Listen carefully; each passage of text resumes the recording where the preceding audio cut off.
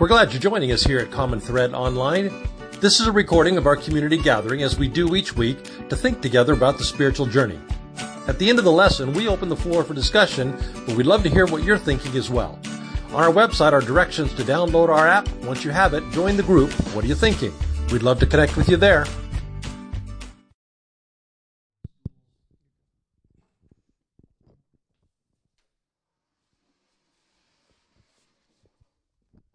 Good morning. So as many of you know, there is a storytelling tradition in the Christian church.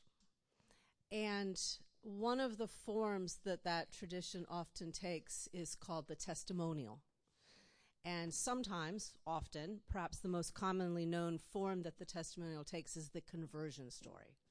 So probably either you've witnessed one of these or you've read about it, you've seen it in a movie, in which a person tells the story of their own conversion or perhaps their story of converting someone else. Testimonials are often given after a mission trip, for example. But outside those dominant groups, so for example in the United States, across the spectrum of Christian churches, so on the edges and the margins outside of those dominant groups, other stories have always been told. Stories of groups and peoples, individuals coming to seeking a literal freedom. Stories of individuals, groups, communities seeking out a metaphorical freedom. So within this storytelling tradition in the Christian church, there has been a lot of creativity. So what we are hoping to do here at Common Thread, as we do in our deconstructing and reconstructing, we'd like to rediscover, rethink, renew this tradition of storytelling. So I put a call out, and as you have noticed over these last couple weeks, we've been talking about what Doug referred to today as growth and consolidation. So rethinking how that process works, how that looks. And I put a call out for stories, and 3 people have responded. And they have been brave enough to be willing to go first. They are the vanguard of our storytelling. So we'd like to do this today, and as you listen to these stories, I hope and they hope, we all hope, you'll be thinking of your own stories.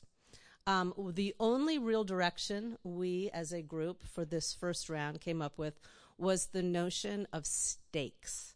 So we're not looking to tell testimonials along conversion lines, not surprisingly. We are not, generally speaking, that kind of church. So when we talk about stakes, we're talking about stories that in being told are not quite finished.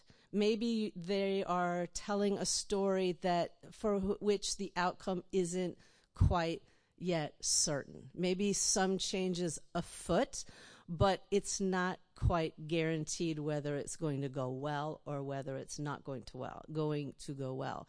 So there are stakes for the storyteller, but there's also a sense in which this story hasn't been consolidated yet as one of the foundational stories in your life. As you know, most of us get up every morning on a trajectory of some kind of life narrative that gets us out of bed every day. But those stories, they grow and they consolidate and they change.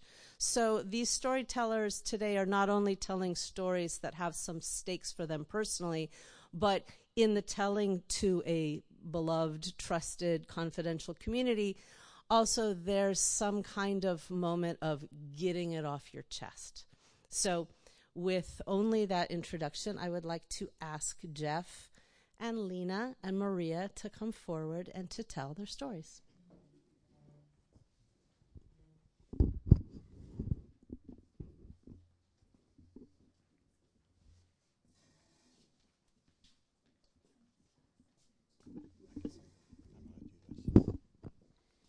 All right, good morning. So I got the short straw to go first. So it's imagine the year 2006, and all of my dreams had come true. I had married my college sweetheart. We had 3 little healthy kids. We lived in a big house in North Raleigh. I was a good practicing Catholic at St. Francis of Assisi Church. I was the lead physician of a prominent pediatric practice. and I had all my student loans paid off. I was living the good life. And it was literally killing me. One day, one of my nurses came up to me and said to me in that mom voice, you know that mom voice, she said, if you don't make an appointment to see the doctor, I'll make it for you and I'll take you there myself. And we sat down and she sort of reviewed to me that I was pale and had been coughing for 6 months, that I'd lost a ton of weight, and I was dragging through my day. And the reason that I didn't realize is because I was seeing 40 plus patients a day. I was raising 3 little kids and dealing with a wife that was struggling. So when I went home to that wife to tell her about that little encounter, she said, have you been sick? I hadn't noticed. When I told my partners about this, they said, well, if you end up with something like cancer, you're not going to be the lead physician anymore, right? And that was a wake-up call. So, long story short, I was diagnosed with something called sarcoidosis, which is an autoimmune disease. It was treated, and I've been in remission for a long time. But it set me on a path. Within a few months, I had left that practice and joined another one. Within a few years, I got divorced and left my wife.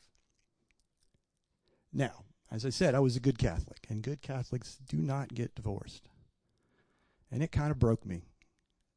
And 13 years later, I'm still reeling from that.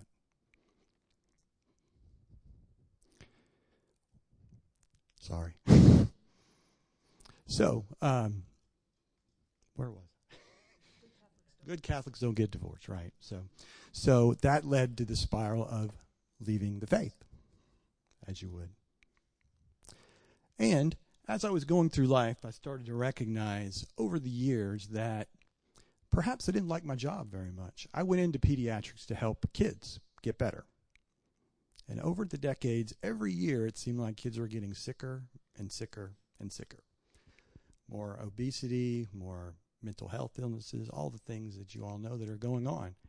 And so last year, I gave up practicing medicine. And so, like I started this story, if you'd asked me who I was, I would have told you that I was a husband, a Catholic, a physician. Well, I stand before you none of those things today. And so, a part of me has kind of died, and I have to figure out what to do to find the next version of myself. So, not too long ago, one of my kids was struggling. And he needed friends. And for some reason, I got in my head that he needed a church youth group. I really don't know where that came from. But so I started asking people, what's the most unchurchiest church you can think of? And someone directed me to North Raleigh Community Church, which, if you don't know, is what Common Thread was called when it was on Ray Road many years ago. So I took my son to youth group, and I didn't want to drive home because it was kind of far, but I didn't really stay. So I said, all right, whatever, I'll just stay. So I wandered down to the sanctuary with what the words I would have known as a Catholic, but walked in, and I did what I do, which is walk in, go to the back row, cross my arms, put my head down, scowl, and say, all right, we'll see what this clown has to say. And to my surprise, the preacher man, as he called himself, said some things that kind of made sense. So over the time that I kept taking my son to youth group, I kind of kept showing up and listening. Before too long, I kind of made a habit out of it. Now, over the years, that pattern has come and gone over the years. But every time that I poke my head back in and say, I wonder what that preacher man's talking about, I always find it relevant, and it always draws me back in. One of the things that I remember him teaching me, as he did today, is about how to meditate. And so, as I started to do that, it was my understanding that that practice would teach me how to hear the quiet whispers of God. And I thought to myself, I'll give this a try. And as I did it, I realized I'm really good at this. I got this thing down. I'm a natural. Because when I meditated, I didn't hear any whispers. I heard through a megaphone. God was screaming at me. And the things he screamed at me were things like, you're messing up. What is wrong with people? How dare they not listen to you? You're a pediatrician. You know what to tell them to do. They should do it. What's wrong with this woman? Doesn't she know that you know what's best for this family? If she would just listen to you, everything would work out. Over the years, I recognized that was not the voice of God. Perhaps that was my personality, my type, my shadow side, whatever word you want to use. So I've had the fortune this past year, as I told you, I took a break from working, and I got to have some downtime. What's the word you used? Seasons of consolidation. There you go, season of consolidation. So that has helped quiet that megaphone and has gotten me listening to that inner whispering. And it has led me to a couple of things that I wanted to share with you. The first one is this. You've spent more than a decade trying to reform relationships. And every time you do it, whenever it gets serious, you get scared and you run away. So before you inflict yourself on another human being, perhaps you need to spend some time working on how to be in a relationship. So this Christmas, I bought myself a gift. And it was what's called an Oura Ring. Now, an Oura Ring, if you don't know, is like a Fitbit that you wear on your finger, right? It measures your heart rate, your sleep rate, and all this sort of thing. And I, not being very jewelry savvy, ordered it for my middle finger, or my ring finger, right? So I get it, and I look down and I go, shit, left hand, what am I going to do, right? I put it on my right hand, it's weird, so I didn't wear it for a long time. And then this last month, I recognized, well, you bought the thing, you want to use it. And it came to me that perhaps what I could do when people ask me, are you married, is to tell them a little bit about the fact that I am now in this season focusing on me instead of relationships. And it's a nice reminder of me if I'm in a bar to maybe not hit on somebody. So the other thing that has come to me is this notion of how to help young people. So I have found that core, how to help young people get better, is still much my calling in life. But it looks a little different. Instead of being the authoritarian, this is how you live your life, perhaps a little shift. Perhaps maybe being more of a mentor, more of someone as a guidance. So what I'm trying to do now is think more on the lines of life coaching for kids, teaching them how to do the fundamentals of life, how to eat and sleep and breathe. And then I hope in long term to create support groups that kids can do this together so they can work together on solving this problem. So I have no idea if this plan is going to work out or not. But I do think that perhaps I'm on a good path. Because I believe, as the saying goes, it takes someone to die and be reborn to find the kingdom of God.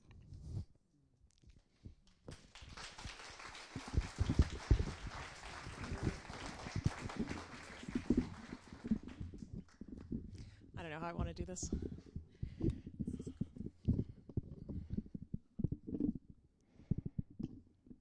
Okay. A year ago, almost exactly, I had a nervous breakdown that I affectionately call the Great Unraveling.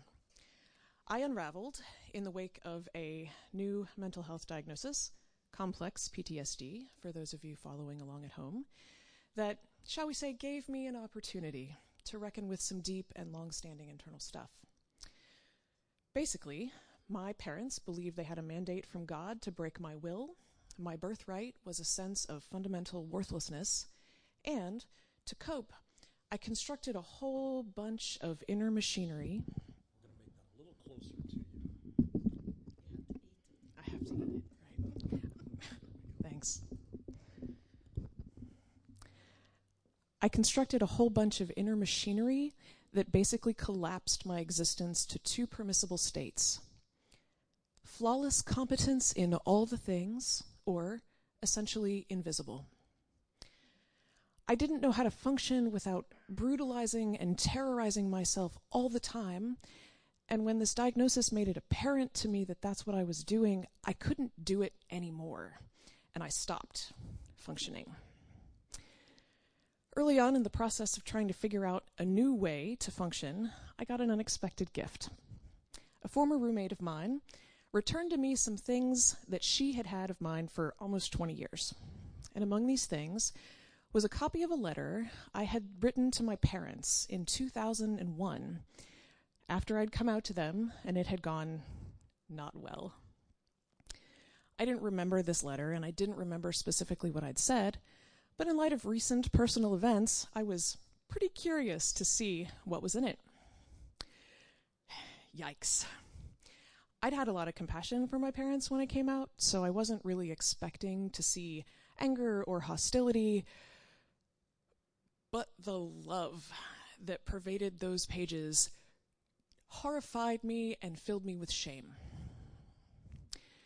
How sick, I thought, did I have to be to say to my parents earnestly that I was grateful for their influence and that I yearned from the depths of my heart to be in real fellowship and communion with them? Well, my current perspective on this involves zero pathology, but how I got from there to here is the best part. Early on in the unraveling, I threw myself into learning everything I could about complex trauma. I was going to fix the parts of me that were broken and get better. Well, I learned that complex trauma mostly manifests in terms of deep and permanent personality changes. And as it became increasingly obvious that basically everything I knew about who I was a byproduct of trauma, this idea of fixing the things seemed a little less optimistic. However, instead of turning toward despair, some new insight started to crystallize. What if all of the harm that had done to me that was situated in my personality was like my Enneagram type? What if it wasn't really me? What if it was false self-stuff from which I could work to disidentify? And this project of fixing my shattered ego that might be pointless anyway wasn't really the thing. That changed everything. Being able to see the ego prison I'd built for myself in all of its hideous totality became my way out. Or at least it did. When I stopped externalizing, turned around to embrace all the shit as my shit, and let it stop mattering that I didn't deserve any of it. Just embracing my misery with welcome and acceptance turned my complex trauma into a gift. It also immediately made me 1,000 times less miserable. When I wrote that letter to my parents, I didn't truly know how to love them or me or anybody. But what I said to them was not evidence of sickness. It was evidence of wholeness I hadn't yet manifested. Because from where I stand, it's hard for me to feel anything but grateful for their influence. And I do yearn from the depths of my heart to be in real fellowship and communion with them. I don't know what that looks like. I don't even know if it's possible. But the warm, patient, spacious expectancy that has filled all of the places in me where my need to control used to be is unlike anything I have ever experienced or even could have imagined. And I wonder what will happen.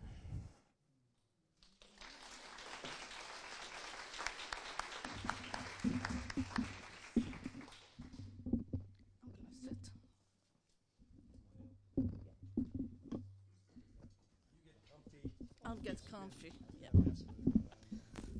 That's it. Thank you. Thank you. Switch. Oh.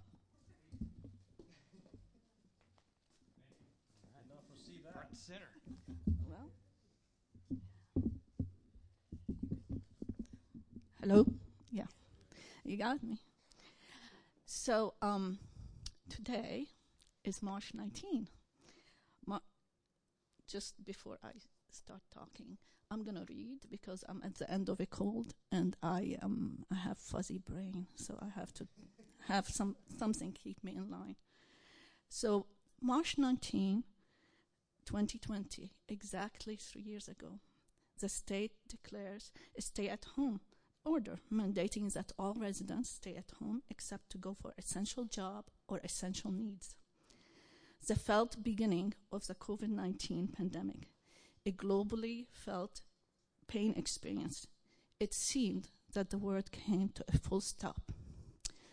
But with a full stop came a deep quiet. No traffic noise, only birds singing, no social interactions or empty talk, just talk that mattered.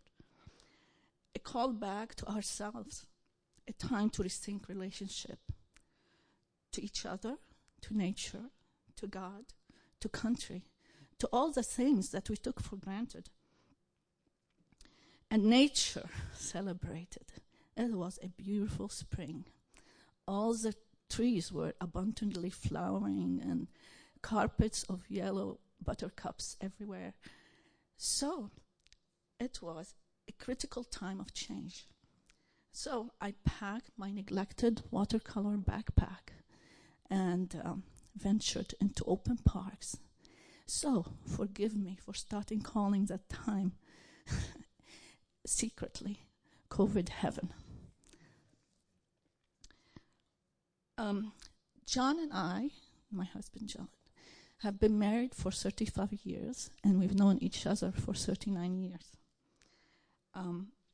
We walked parallel paths that intersected at many points, but we had different daily rituals.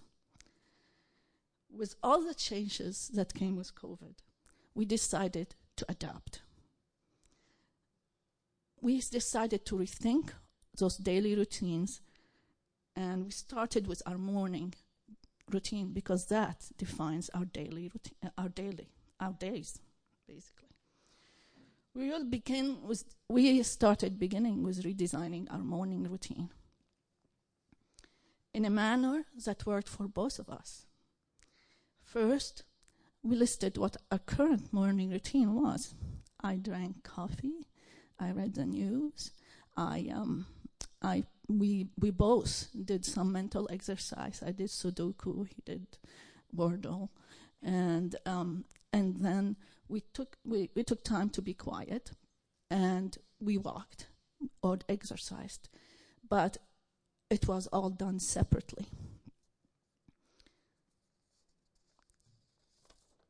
But now we wanted to do those morning routines together instead. And we decided that each of us will compromise and we'll meet in the middle. First was location. Where do we meet together? We live together. So space and atmosphere is very important to me. So I made the decision that we will meet in the winter in our living room. We'll have a fire, we'll have a lit candle, we have fresh flowers. Then spring came, we moved to the front porch, and we sat under the cover of our Confederate jasmine that gave us enough privacy to be in our pajamas and robes. John loved learning, and he consumed a great amount of audible books on esoteric topics that I have no interest in reading. So, and I am a visual learner. I have to read, and I understand better when I read. So our first compromise was to go to Kindle. Forget audiobooks. We'll go to Kindle, and I will read his books, and he will listen to me. So this way we were both reading the same thing. Third, I got John addicted to coffee. So we added the morning routine, the morning coffee making ritual, and drinking coffee to our morning ritual. we also decided that I have the ultimate veto power in what books we read. So that was important. As a new mental exercise, we read, we discussed, we argued, we watched YouTube, simply to clarify a concept or an idea, a true rabbit trail. We started learning about quieting ourselves. We started dabbling with guided meditation. We even tried walking meditation. I would walk on our rug and look at the carpet and just round and round. It didn't work. The morning routines, though, became so fulfilling and enjoyable that we decided to extend it. So we decided we start waking up at 5. That gave us 4 hours every morning to be together and to know each other more. So rethinking and adopting this morning routine was transformational for us, especially that there was so much in our words that didn't make sense anymore. From our concept of religion, of God, our relationship to our physical world, the simple process of rethinking that led to this new ritual in our life was an evolutionary step for us in our growth personally and as partners. It helped us to rethink and clarify our priorities, our relationships, and helped us to remove the rust and the cobwebs that accumulate through everyday's daily life.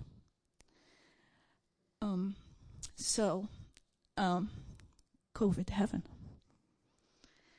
Like the ancient Hebrews, we carried God in a box. They called it the ark. We called it something else. So we decided, let's open that box and release and see what happens. We started dwelling in the big question of what if. In the question of what if, it is important to have a companion on the journey. 2 are better and wiser than 1. It's like a rope that pulls you up when you go down too far in a rabbit trail. So Alice in Wonderland was our example. Finally, I just want to say that change is definite constant in life. We could feel its pain, but we could also move to transforming it into a growing experience. Thank you for listening. I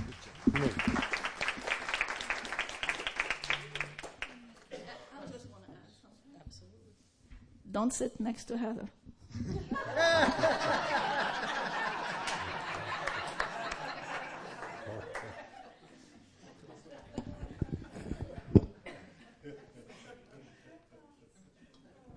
Thanks to them very much. It was very, very brave. I appreciate it. I think we all appreciate it. We are going to be dismissed soon by Doug, and what we would like to do during What Are You Thinking, we do have some questions that Doug will put up, but we are going to invite Jeff, Lena, and Maria to stay up here. So we will be put into groups. We will do What Are You Thinking? But since this is the first time we're doing this, they have offered to be willing to take some of your questions if, now that you've seen them do this, this is something you might want to do in the future as well. So I'm going to give you back to Doug, and I'm going to ask the 3 of you to just stay put, and we'll see you on the other side of What Are You Thinking? If you would, let's dismiss the folks online. Put your hand on your heart. And let's remember that we are, every one of us, carriers of the indwelling divine. We carry love and joy, peace, patience, kindness, goodness, because we carry divine breath. And if you would extend your other hand to our city, let's look for opportunities to share what's already in us with the people that we live and work and go to school with, looking for opportunities to repair and heal our worlds. Amen. As you all are being dismissed, I strongly encourage you to go over to the online version of What Are You Thinking? You can find the link in the YouTube notes. Also, the password is 1417. I think it will be worth your while. We are dismissed. See you all later. If these recordings help you move forward on your spiritual journey, we hope you'll take an ownership stake in the community and support the health and well-being of the community. Go to our website, commonthreadchurch.org, The donate button is right there on the top. Thank you.